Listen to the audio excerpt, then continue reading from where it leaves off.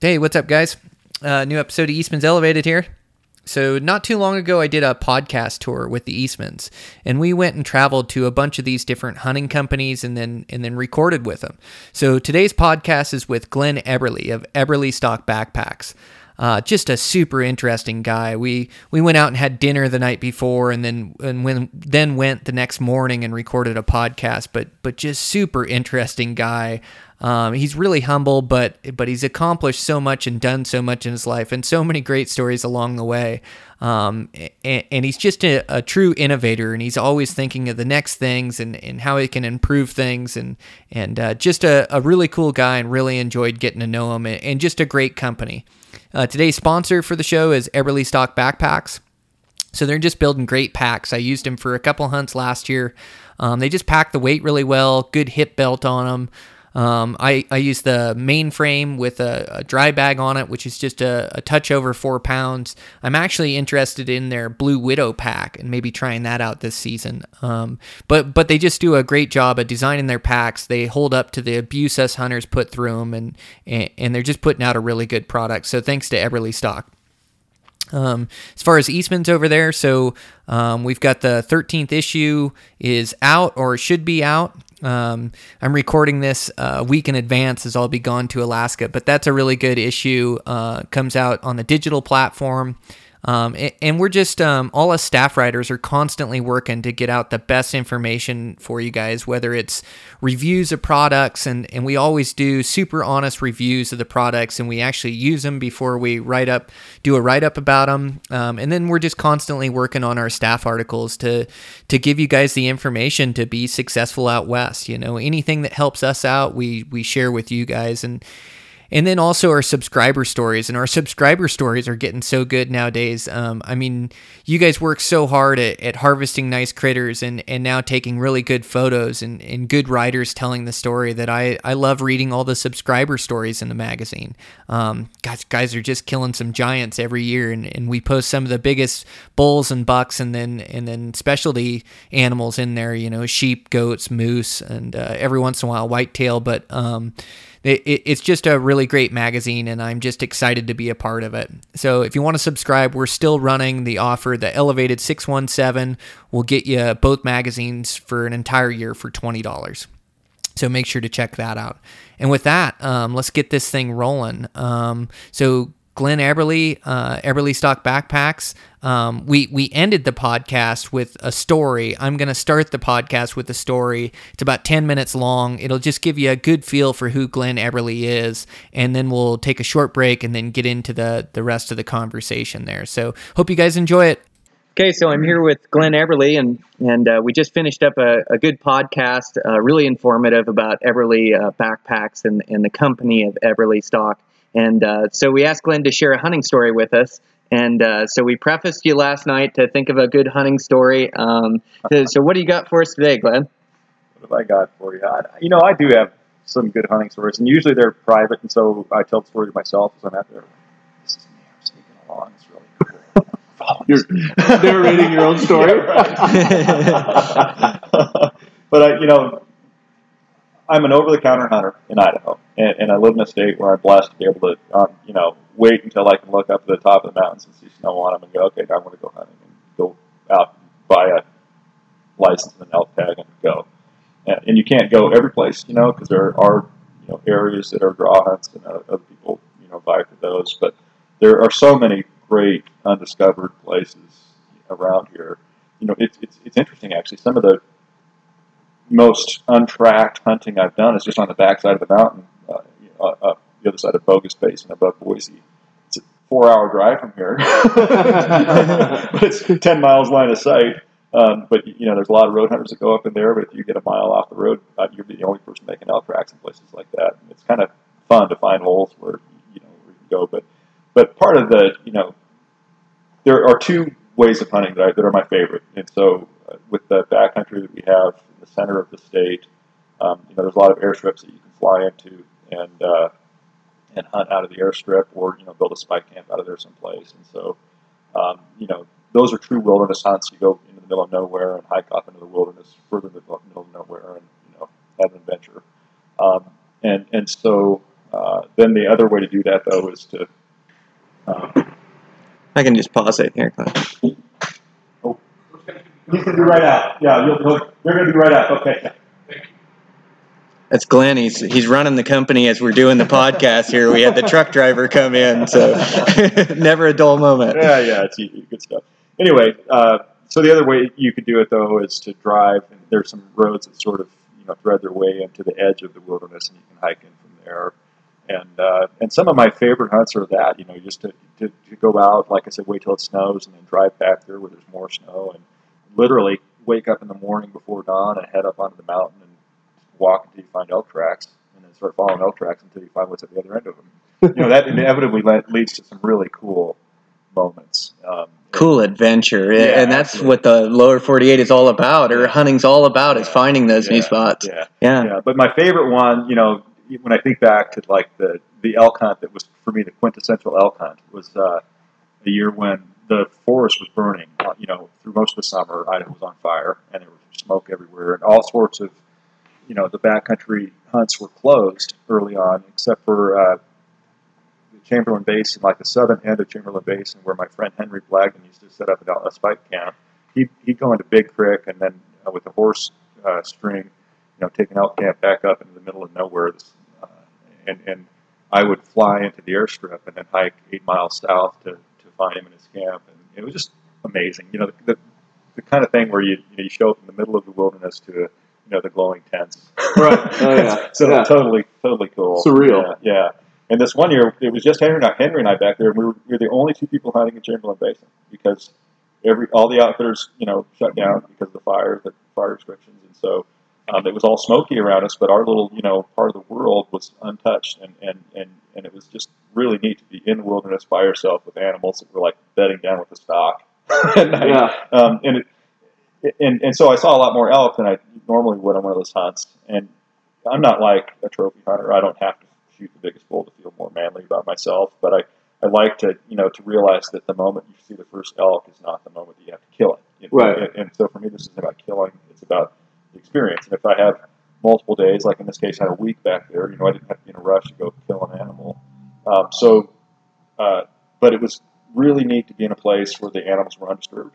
And so, the opening morning, I was walking out, and you don't have to wear camouflage to get close to elk. This one time, and this was early in the pack days, so I had my rifle in my back, and it's just this really neat feeling when if you're on a gun hunt.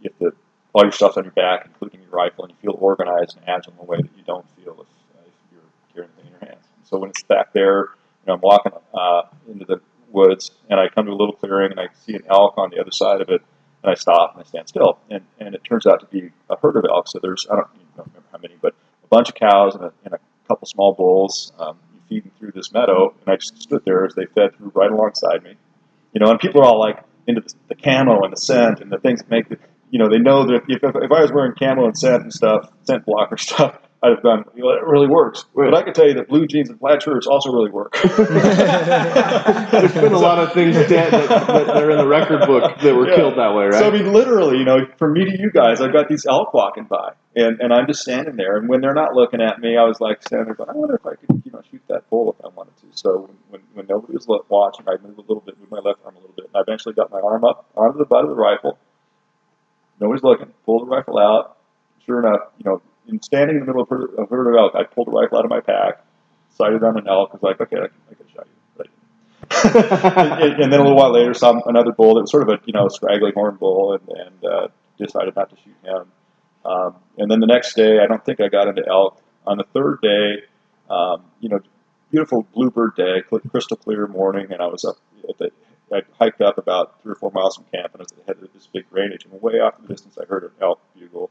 And I used to have this really crappy little, whistle bugle that was like the pussy bull, It was like, my discovery has been if you're the pussy, then the big one comes to kick you out. And that's a good way to get elk if you happen to get him in that bugling moment. So this is really my favorite hunt, just in that it was the perfect do-it-yourself, by-yourself thing. I'm there with the pack on my back, gun in the pack, and I hear an elk bugle off in the distance, and I bugle, and a while later he bugles again. We went through this long, engagement where we walked toward each other. He came up the draw, and I came down the drainage. And somewhere in there, quite a bit of time later, I heard him down below me on the hillside, and I was like, okay, he's close. So I get the rifle out of my pack and sneak down around this stand of trees, and he's 30 yards from me broadside looking up at me. And it was one of those things where people ask me, are you a gun hunter or a bow hunter? Well, I'm like, whatever, either one. But most of the elk I've shot with a rifle, I could have shot with a bow. Yeah, right. But when you make the rifles, and especially with our stocks, it's really fun for me to shoot one of the rifles that I've created. And so this was one of those, it was a special gun. My wife gave me the medals for my birthday, and I made the stock, and it was a neat gun and a neat moment, perfect moment where Elk and I come to each other in the middle of the forest, and he's just this beautiful big 6-point bull. Not the biggest bull in the world, but at 300 something, whatever. I've never measured him, don't care. Yeah. But he's the one man I have on my wall, and knock him down with one shot, clean through, and on the spot was just, it's just like the moment where you go, this is a good elk. He's a good young bull, probably a 3 or 4 year old, mature 6-point.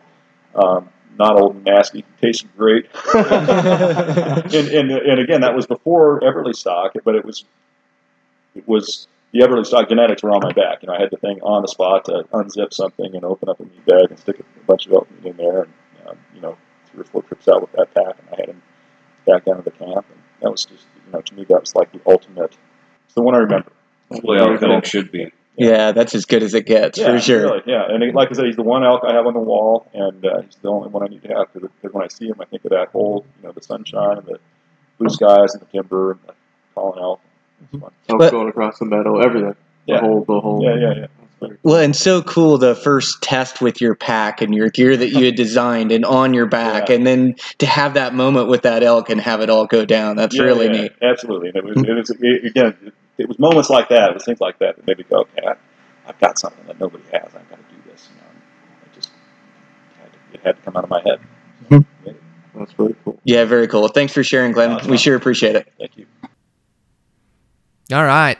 Really good story by Glenn. I sure appreciate him sharing with us. So I thought I'd just give you a good feel for who Glenn Eberly is, and now we'll dive into the podcast, and so you'll deal with another intro from me of setting things up, but then we'll get right into the conversation.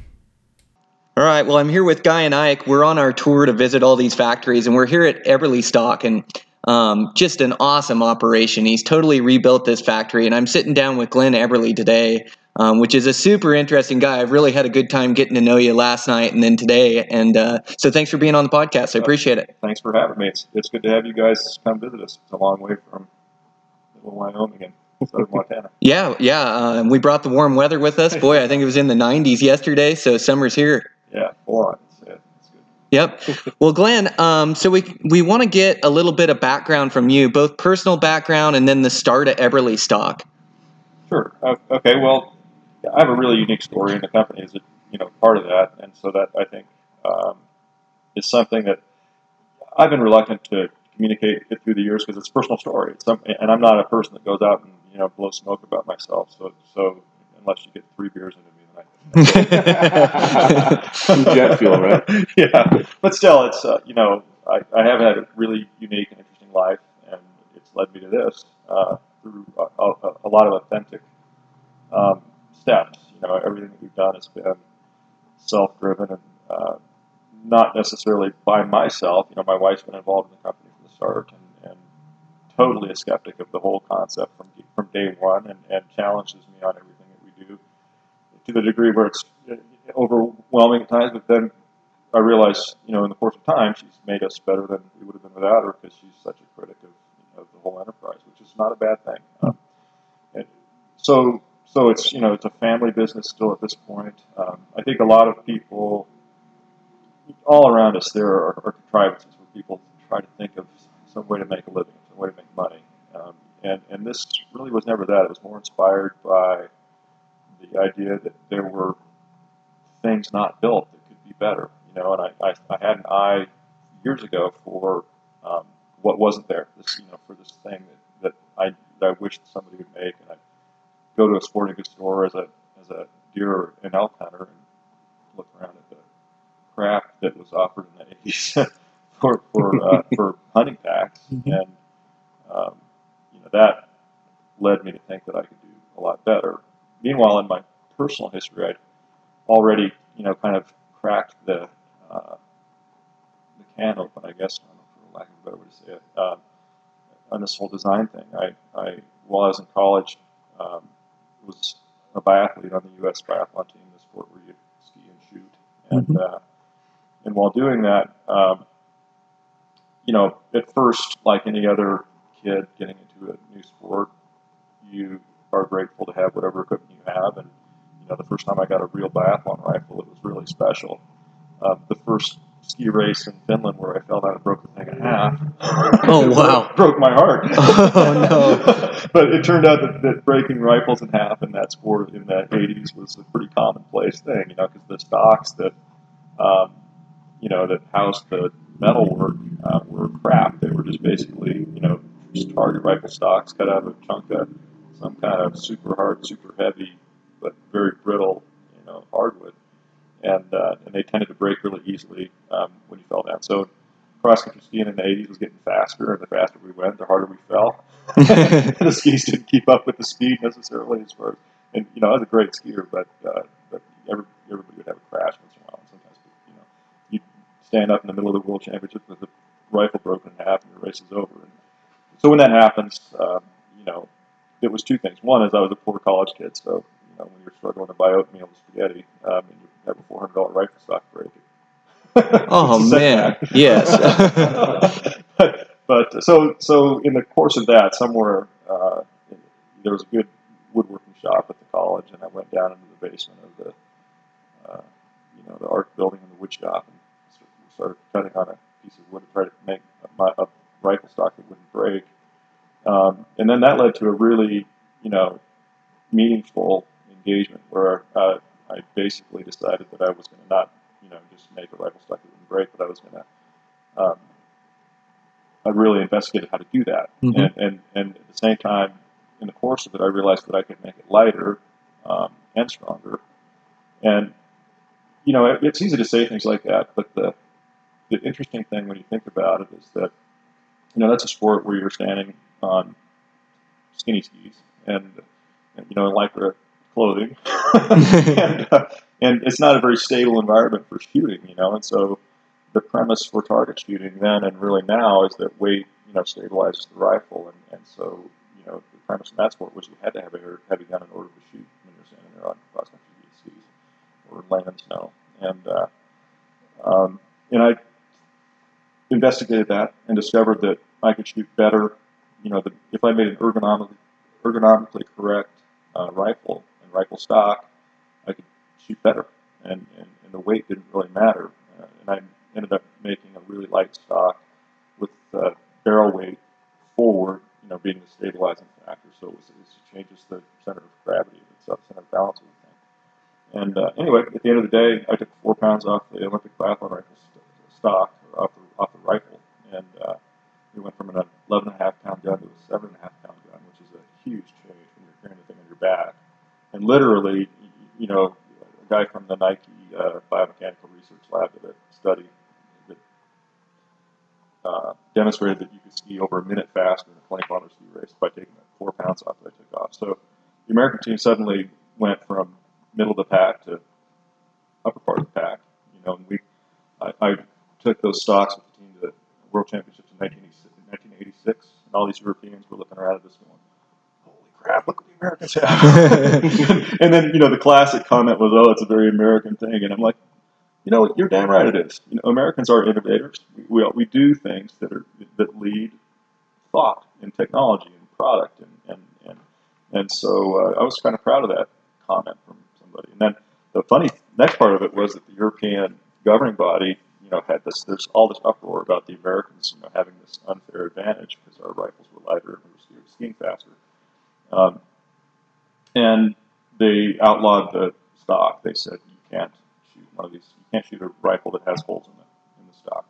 Oh man! And we went, well, we already have them. You can't outlaw something we already have. And so we fought back and forth and ended up saying, okay, how much does that thing weigh? 7.5 pounds. And they said, okay, so that floor weight became, for years people knew it as the Everly rule. I think now I'm long forgotten, but it still is the floor weight of the Olympic biathlon rifle, and that's what Oh, that's amazing. Yeah. Totally changed the sport to design that rifle stock. And we were looking at yesterday at some of your designs. You have them up on the wall and kind of the progression of it, each stock that you had built up and through. And then we actually got a sneak peek too of that rifle stock that was really cool that you produced too, that you use for your personal guns. Yeah. Yep. Yeah. So in fact, Eberly stock is called Eberly stock because it used to be called the Eberly Stock Company. It was a gun stock company, and always on a low burn. I was doing other things with life. Had a different career path, let's just say, and somewhere in there had really out of that thing in college where I discovered this design ability that really did impact something. I didn't win an Olympic gold medal, but I did something to that sport that all those gold medalists from the 80s are long forgotten. Many of them got their medals stripped from the doping revelations that came up later. But I can look back with a lot of pride and say I competed with absolute integrity. We busted our ass and we skied fast and we shot well and competed honorably. But I left a mark on that sport that nobody else has ever done. So that was really that's my claim to fame, such as it is.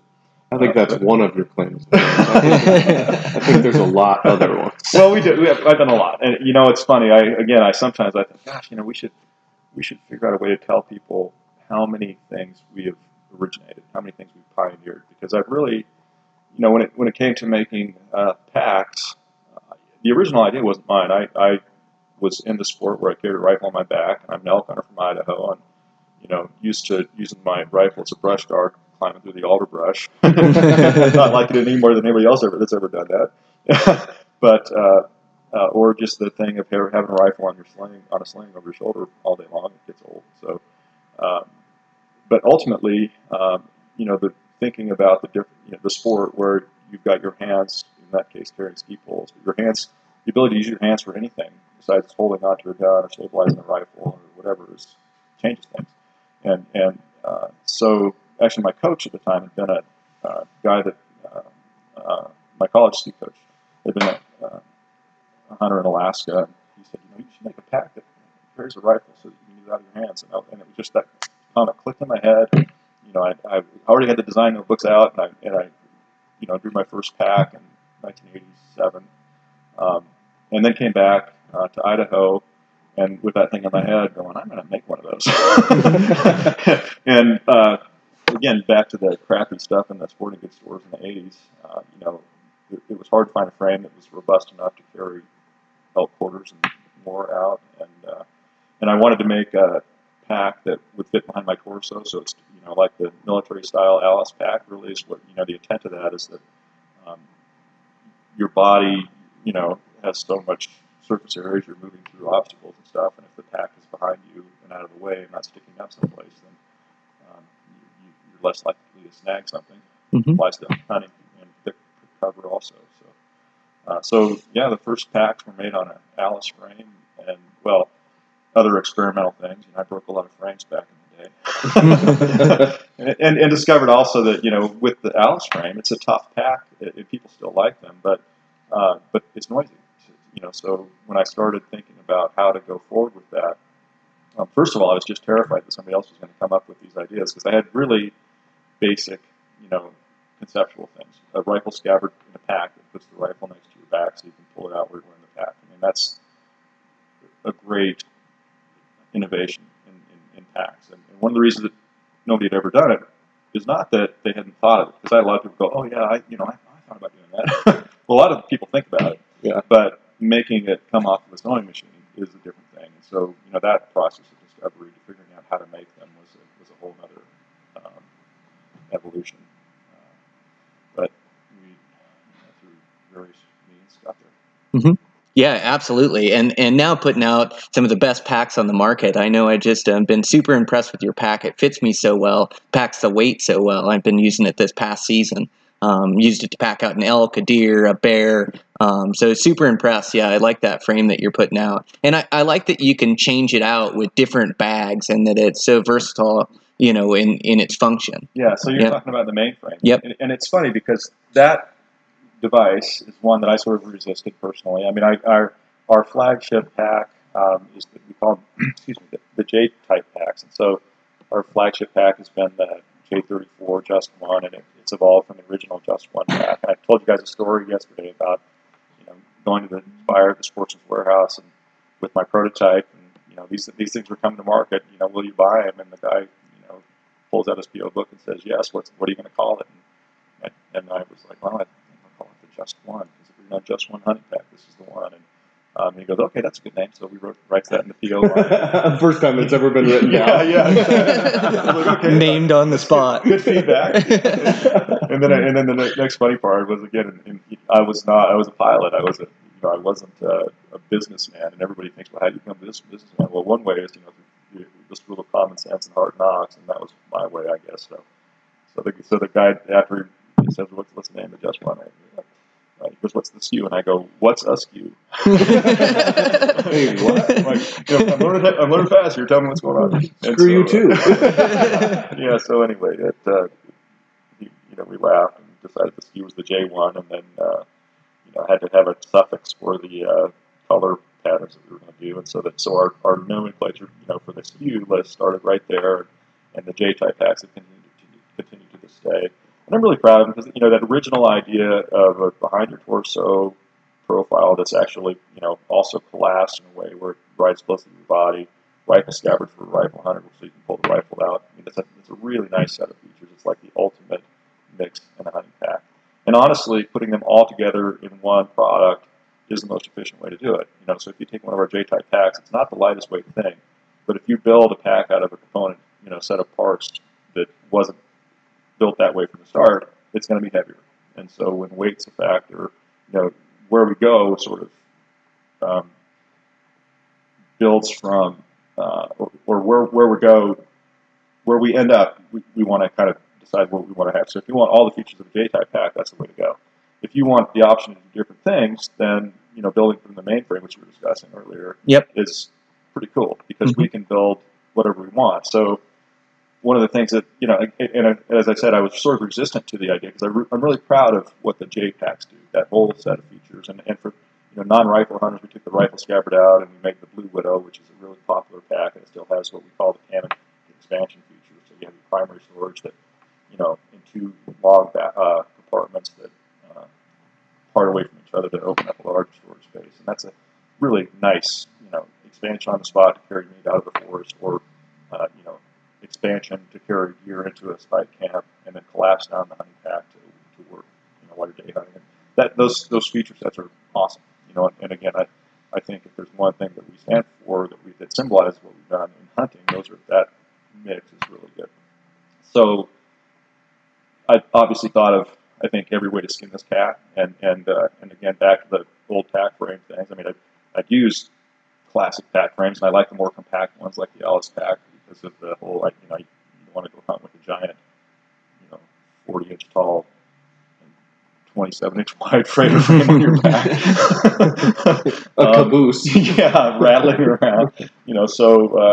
Anyway, but we had people through the years, begging us to make packs on the Ellis frame, and particularly in the military. And I even heard of guys taking some of our internal frame packs and having them retrofitted with Ellis frames. And I was like, yeah, are you kidding me? That freaking frame was 3.5 pounds at the start, just the metal work on it.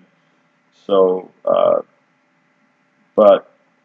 the idea was in my head that people wanted the option for a stiffer frame, and I pioneered this thing that we call the Intex frame. So again, I'm really proud of that evolution because we have, if we step all the way back to the start of this, where, as I said, people had thought of the things that I'd done but not done because it was too complicated to make it. Well, we figured out ways to make backpacks that were far more complicated and far more parts and steps involved than anybody had ever done in any venue for backpacks.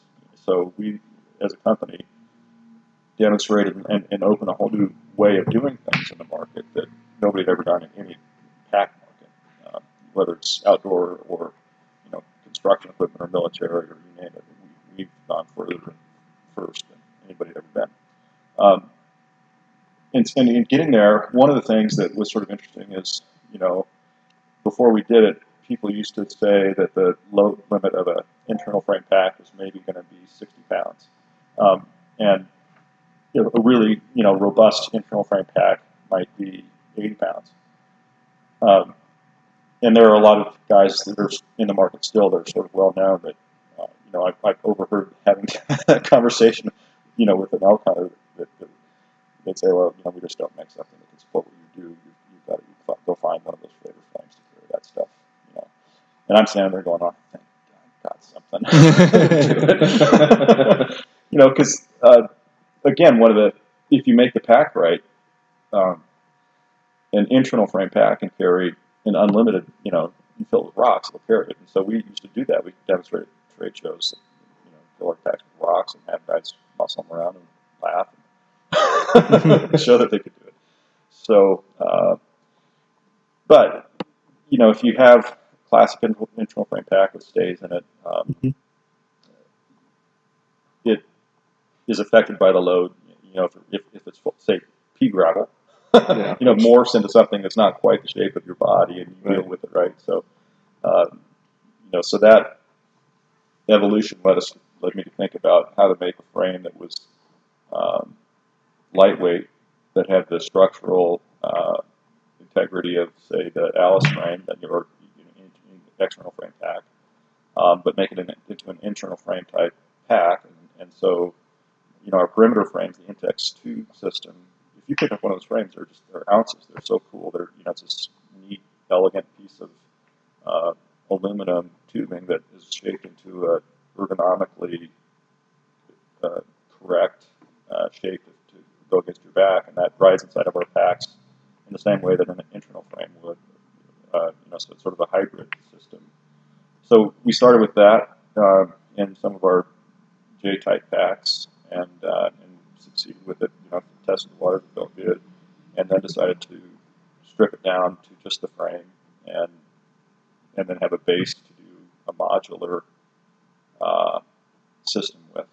And we've had the main frame out now for a few years, and I'm cautious about blowing our horn. I don't go around and say, yeah, this is the best thing ever before it's proven itself to be the best thing ever. So,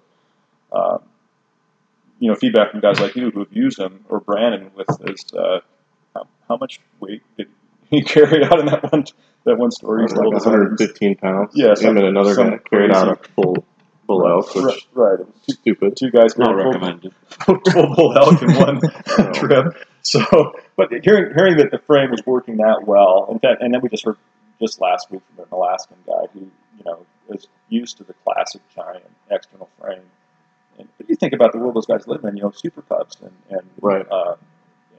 You don't need a huge frame to carry the load. You need something that is just bigger than the perimeter contacts of where it's going to contact your body, and then the right geometry to load whatever massive thing you want onto that, and really nothing more. And so the main frame sort of starts with that. It's a minimalist, torso length and a little bit more for most people system. But what's really cool about it, and again, in this past year, and talking to people about it, I finally kind of gotten, okay, I'm gonna raise the flag. I'm gonna tell people this is the best thing for hunting that you can get. If you want an ultralight, pack, if ultralight is your mantra, well, take a main frame and one of our 4,000 cubic inch dry bags, and you've got a 4.5 pound pack that will carry anything you can carry. That's my setup. Yeah. Well, because honestly, it's cool. It's not. A giant top-loading dry bag is not the most fun way to carry your gear, because if you want to get something at the bottom, you've got to dump everything out. But if you accept that, and you will value the efficiency of and the if you truly are a toothbrush cutter and want the lightest thing that you can carry, but also something that's going to feel good if you have that 120-pound moment that Mason had, then the main frame is the ticket. There's nothing like it.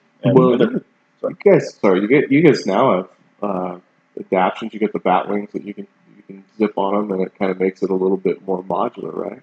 Yeah, and so again, the whole idea is modularity, and so the main frame has zippers down the side, and that zipper set matches the same zippers that split the J-type packs.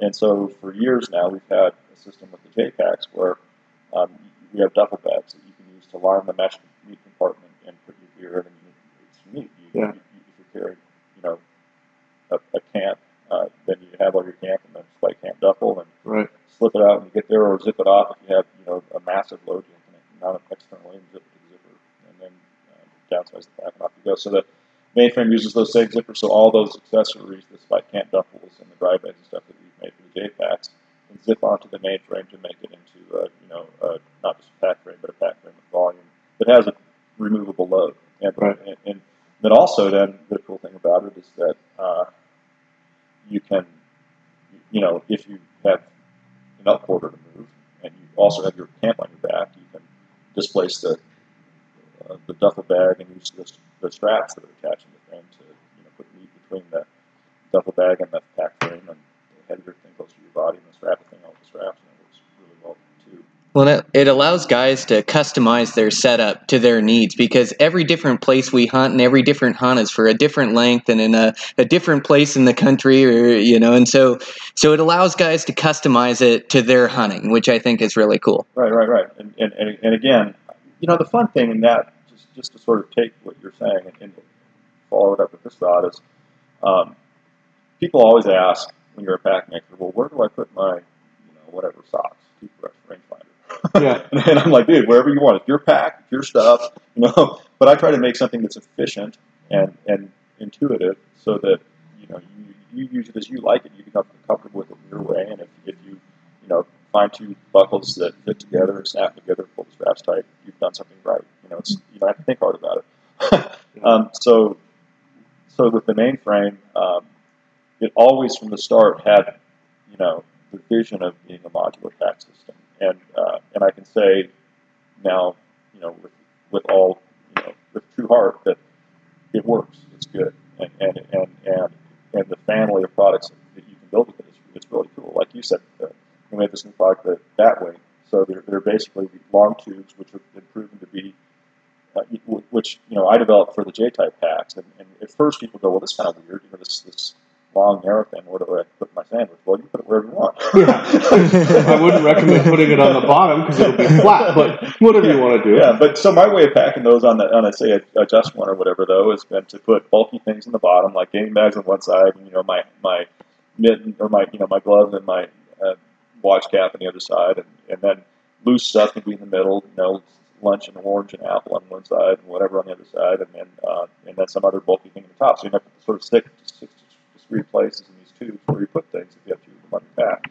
And but the cool thing is there's not enough room in there for things to move around. So as opposed to that 4,000 cubic inch dry bag jumble that we talked about earlier, in this case, you just side zip the zipper down and go right in there, and your sandwich is sitting right where you start the day. And it's just nice to be organized in a way that doesn't require a lot of parts. And so that tubular setup is kind of cool. And the Batwings weren't my idea. Actually, Tanner, who works for us, was like, you should just make these two compartments that'll zip onto the mainframe. It'll work like the J-Packs. And I was like, yeah. Okay. All right, we'll try that. Yeah. And then once we got into it, I was like, that was a good idea. And by gosh, we've made something that now,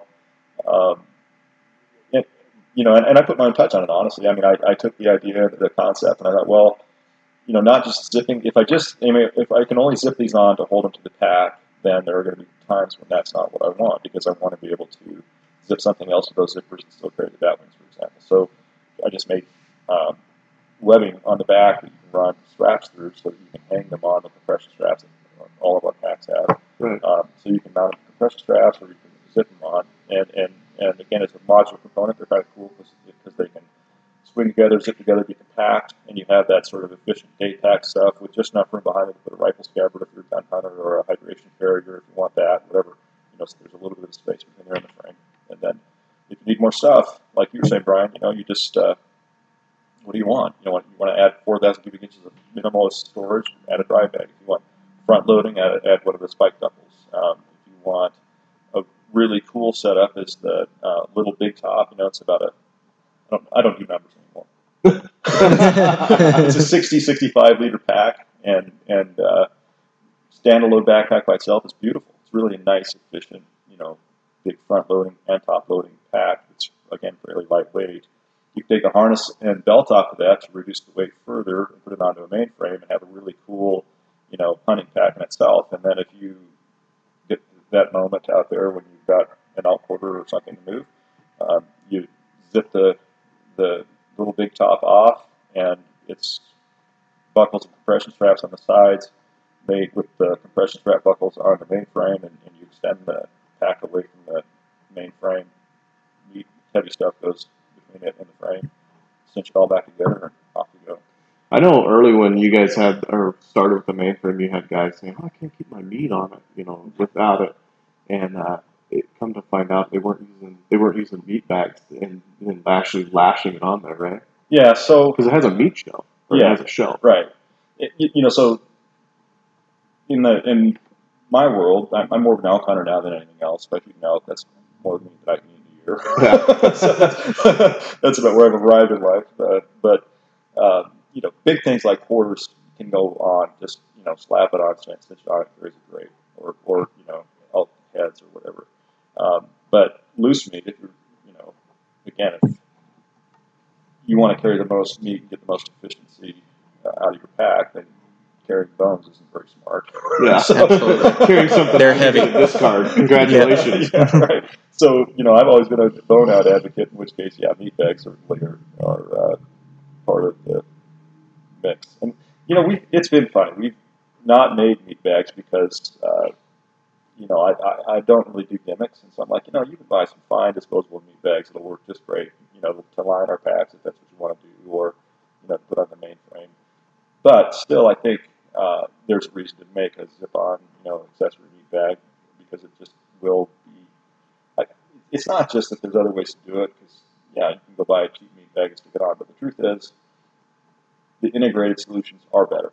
Right. And even though I tend to resist some of those things sometimes, because frankly we have a ton of products. I mean, we have more pack styles and more stuff than I even know about, and I've designed every one of them. I quit counting years ago. I don't know how many we make.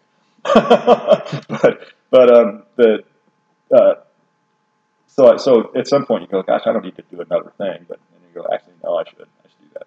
So I think we will do this year. I hope to have them by fall, but maybe it'll be winter. Yeah, we'll do some meat bag accessories that'll go onto that thing. I know I'm like Brian. I use the dry bag on the mainframe, and Brandon he takes the spike out scalpel so he can unzip it and get stuff at the bottom, and he doesn't have to rearrange everything. But what I do is I take my meat bags and I just compartmentalize stuff inside that dry bag inside the meat bag. So I put all my survival stuff that I'm never going to get into. Hopefully, it's all at the bottom in one meat bag, and then when you kill something, you just you dump them all into the dry bag, use the meat bags, and pack it out. Because at that point, it's almost done. Yeah. So. It's a minimalist setup, but then you can keep everything organized in there. So I know the food one is this one, and it's actually wrote food on it because I'm an idiot. Well, and you talked about all the webbing. All your packs have webbing throughout, so you can cinch and lash everywhere. And the compression straps and the buckles are designed right to go on there. And also the packs are just built with such quality.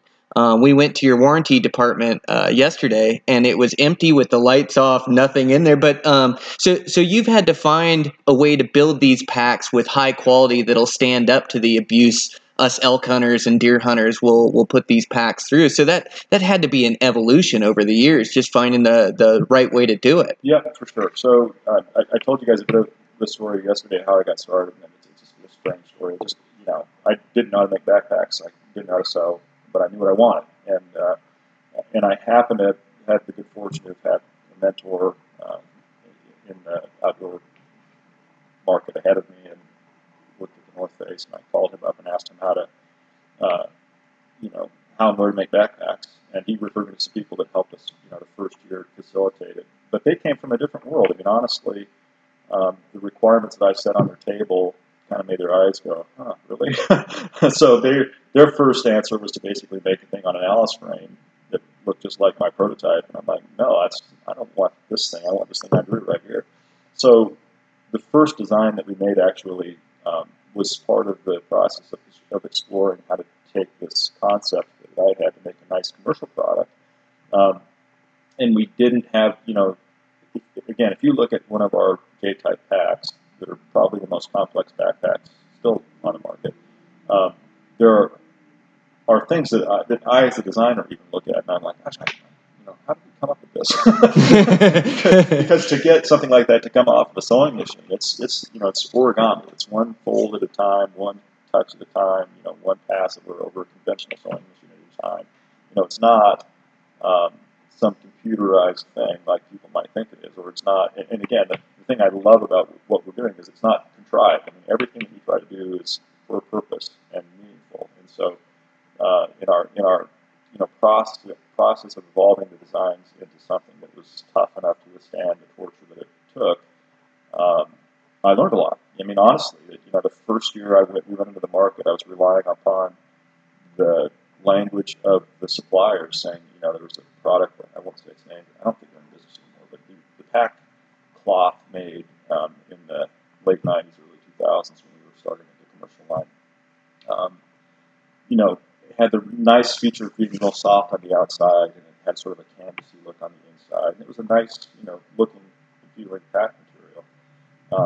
We made packs in the first year of 2003 for the commercial line. And we made them two colors with the same pack fabric. And one of them was real free hardwood screen, the other one was a Western pattern called Prairie Ghost.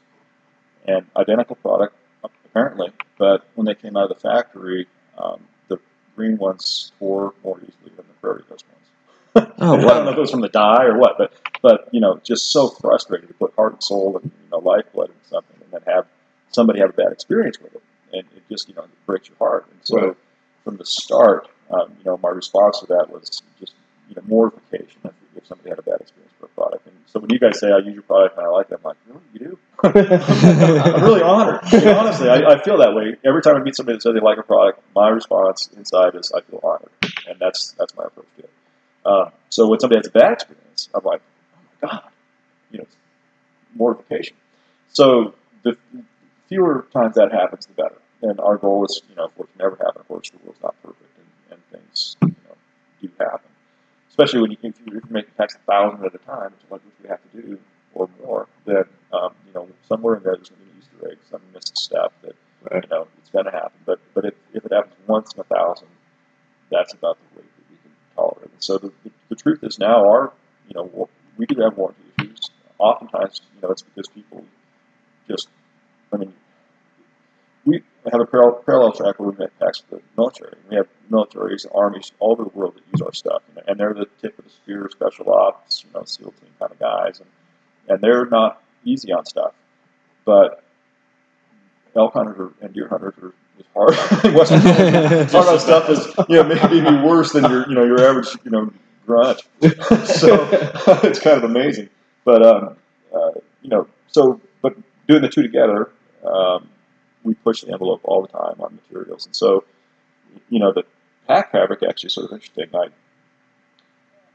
We've talked about the mainframe plus a dry bag, is the best lightweight system that you're going to get. It's not the quietest one, though, because to make a lightweight pack with, the lighter weight cloths really can't have that fuzzy, soft exterior that, that a typical hunting pack wants to have, or a hunter wants to stock with a pack on his back. You can still stock with the nylon back on your back. You just have to be careful with brushes against it. Yeah, absolutely. Right? Yep. So, but the pack fabric that we're using now is something that I developed, and again, it's one of those things that I'm pretty proud of because, as far as I know, the first company, not as far as I know we're the first company to make a patent cloth that,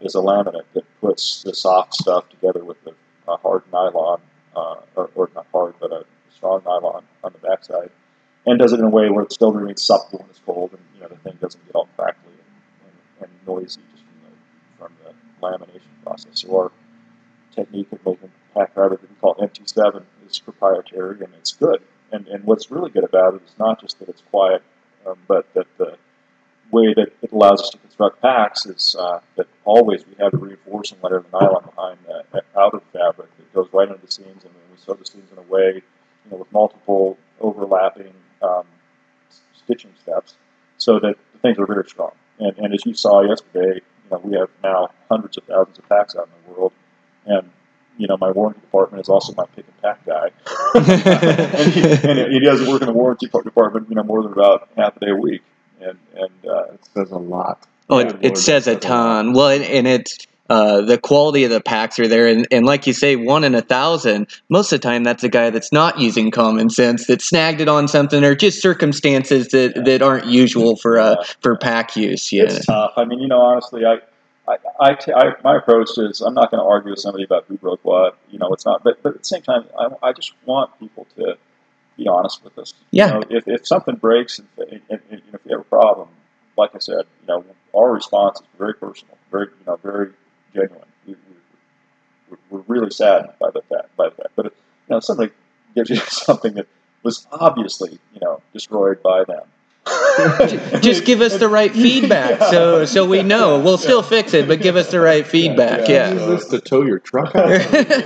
Anyway, we have a few of those, and it's sort of, and again, that's just tough. I mean, but I think people don't understand is, they think, oh, it's just some big company, we'll just, they can eat it. They're not going to know the difference. And yeah, we can eat it, but it's not right. And at the same time, it's family business. Right. This is it is personal. We look at everything that goes by us and wonder if we're doing things right or wrong, and where's the integrity line on this? Are we in the right place? But we don't have too many of those issues. Most people are good people, and our customers we like, and there's a few that come along and we just work on. Family business in Boise, Idaho. You're from Idaho originally, right? Yeah, as a little kid, I grew up in Colorado, but then I grew up in the central Idaho mountains, from teenage years on, and this is home for sure. Yeah. Nice. Yeah, it was beautiful driving over. We drove through the Sawtooths yesterday coming over. Just beautiful country. Great habitat for deer and elk. And it's really green this time of year. You guys got a bunch of snow this year. I think you said 170% of snowpack in the local mountains here last year. Yeah, that is crazy. Yeah. All those rivers were running. Yeah, it's really neat. It's a nice time. We're having, now that the sun's finally come out after 7 months of clouds, we're having a really neat spring and early summer, and it's pretty incredible. I mean, the grass growth out here is nuts. I've never seen grass grow like it's grown on the mountains right now, and so that translates to really good horn growth in the animals. And actually, last night I was driving home up onto the mountain and walking across the road, a nice 4-point muley in velvet, like 5 feet from me. Why did I stop and take a picture? I was going to show you guys. And then I look up, into this little drainage, and there's another one that lifts its head up, another 4-point in velvet. And I was like, gosh, it's going to snuck up on them in the Land Rover, didn't you? Yeah, I did. Yeah, as the sun was going down, it was really beautiful getting up and going home. But I was like, I've heard people saying that there's a really good year coming just for the for the health of the animals. It's kind of fun. Mm-hmm. It's kind of off subject from packs, but you've got your Range Rover. You're really into them, and so the story you told last night was incredible. Going and getting this Range Rover that you found, that you went up to Canada, made a whole road trip, and then drove it back and had to fix things along the way. What a great adventure! Yeah, classic. Yes, it was a classic adventure, and really one of the fun things is, I'm there all by myself, and so the story, basically, the short version of the story. There is one? Yeah. I've had a bunch of these old Land Rovers, and I kind of like that. They're the Africa Safari utility-looking vehicles, and I don't like them because if I had opaque windows and people couldn't see what was inside, I'd be happy, because it's not about me. It's about me looking out from this thing. It's not about people knowing what I drive. So in this case, this thing isn't pretty. The most recent one I had, but it's my favorite one of all. It's an old '84, Series 3 Land Rover. But what I like about them for where we live is, south of here, on the other side of the river, there are these great rolling expanses of country, and you go out there and it's like the Plains of Wyoming. There's antelope herds in the distance, and mule deer in the drainages, and you go out in that country in this thing, and it's the perfect vehicle for it. But also, it's not just there. You get up into the logging roads back in the Idaho wilderness, some of the double track lanes up there, where you don't want a giant. A Dodge truck. I don't want to take it out to those places with this thing. It kind of squeezes through things, and I've had some great adventures with those cars. But honestly, the best adventure of all was what you're talking about. It was just, I thought I was done with them. I sold the last one. it went for an improbable amount of money on eBay, and I was like, oh, I'll be darned. I want money to spend on cars now. And so I, in the course of parting with that one, I'd seen this other one advertised for sale, and it was an 84 Land Rover advertised with 1,500 kilometers on it, which is 1,000 miles. And I was like, there's no freaking way. And I'm sure everybody else who ever saw that ad thought the same thing, but it stuck in my mind, and I thought, oh, I'll call the guy up. So he's a Scotsman, and he's on the phone. You can tell he's a good guy. You can tell that from the person's voice and the way he engaged, if he's a good human being. So I got that impression, and he starts telling me about how he bought this thing new from the British Army in 2005. It sat for 20 years at that point. It's a left-hand drive, and it was in England, prepared for the land war in Europe that never kicked off, apparently. It just sat there for 20 years. So it had 1,000 miles on it. And I flew out to Ottawa, Ontario, which I wasn't even quite sure where that was, but it's a long way from Idaho. So I'm standing there going, gosh, but fired the thing up, and it, runs like a sewing machine, and I was like, okay, I'm buying this. And did. Then I'm in Ottawa going, okay, now what? So driving downtown, had a nice dinner, and then park in the parking lot of the hotel next morning, I go out and I'm provisioning for my trip across the border south. I'm just going to try to get to upstate New York, and I can ship it from there across America without, having, if I personally imported, I wouldn't have to deal with whatever you have to deal with trying to ship it across the border. So that was my plan. So I'm provisioning at the Walmart across the street from the hotel, and the freaking clutch goes out. And, and I'm like, oh, man, clutch. How do I, YouTube for helps. You can build a rocket on YouTube. Yeah, exactly. Okay, I can bleed clutch. Get turkey baster and some tubing and brake fluid and make it work. So then, the first day though, rolled up the sides on the canvas back of that thing and stuck some cotton in my ears and so just had a blast. It was a beautiful sunny day and the wind was blowing in off Lake Erie. Hard and hell blowing west to east and I just had so much of a big, huge grin on my face, and I was like, "It goes 60 miles an hour, man! Look at this, it's awesome!" And from there, I just decided to keep going, and people would, it's a very interesting looking car, so people along the way got a big grin on my face, and they'd go, "What are you doing?" I'd go, "Or where are you going?" And my answer was west, as far as I can get. When I hit water, I'll be too far. Yeah. So the slog across Wyoming, all uphill, and I guess the wind was a tough one. But we made that, and then the downhill to Utah, I was like, woo! And I was like, we're gonna make it, I can tell. So a 4-day road trip, all by myself, and just an absolute hoot. And really, the thing when you talk about adventure, I mean, I love adventure. It's part of it's just sort of in a good American man's blood, right? And so the idea of going off into the woods with a pack on your back and see what happens is, what our company's all about. Is really fun, but this was a great reminder that adventure comes in many forms, and the authenticity of finding something out there, some place, who knows where, and then just getting in and see what happens was just awesome, really fun. Yeah, it's so cool. Well, yeah, thanks a bunch, Glenn, for being on and sharing your story with us. You're just building a great pack and a great company, and like I say, all of us guys are super impressed with it, and excited to see what you come up with in the future here. Well, again, I'm honored. Thank you. When I say that, the fact that you guys like our stuff, I'm like, you do? Really? We love your stuff. Absolutely. It's fun. Okay, thanks, Glenn. All right, guys, that's an episode. Really fun getting to meet Glenn Eberly and sitting down with him and being able to record a podcast. Just a super interesting guy and really fun to put a face behind the name of Eberly Stock Backpacks. Eberly Stock is the sponsor for today's show. They're just building great packs that pack the weight really well and just super impressed with everything they're doing there. Can't wait to try out some of their newer models and see what's going to fit best for backcountry hunting for me. Make sure you check out Eastman's Hunting Journals.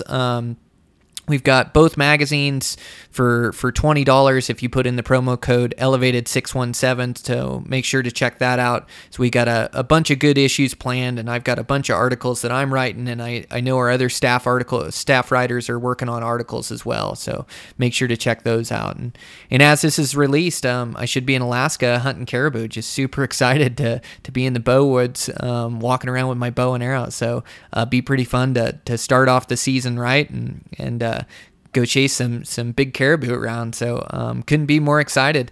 It starts off with that and get back and a little antelope hunting and then off to Idaho mule deer keep the season rolling. So hopefully you guys got some good plans for this season, got some good hunts coming up, and getting some good scouting in, and ready to cut those legs loose, because it's here and it's upon us. If not for you guys yet, I'm sure it's close to being ready. So good hunting to all you guys this season. I wish you the best of luck, and check in with you next week.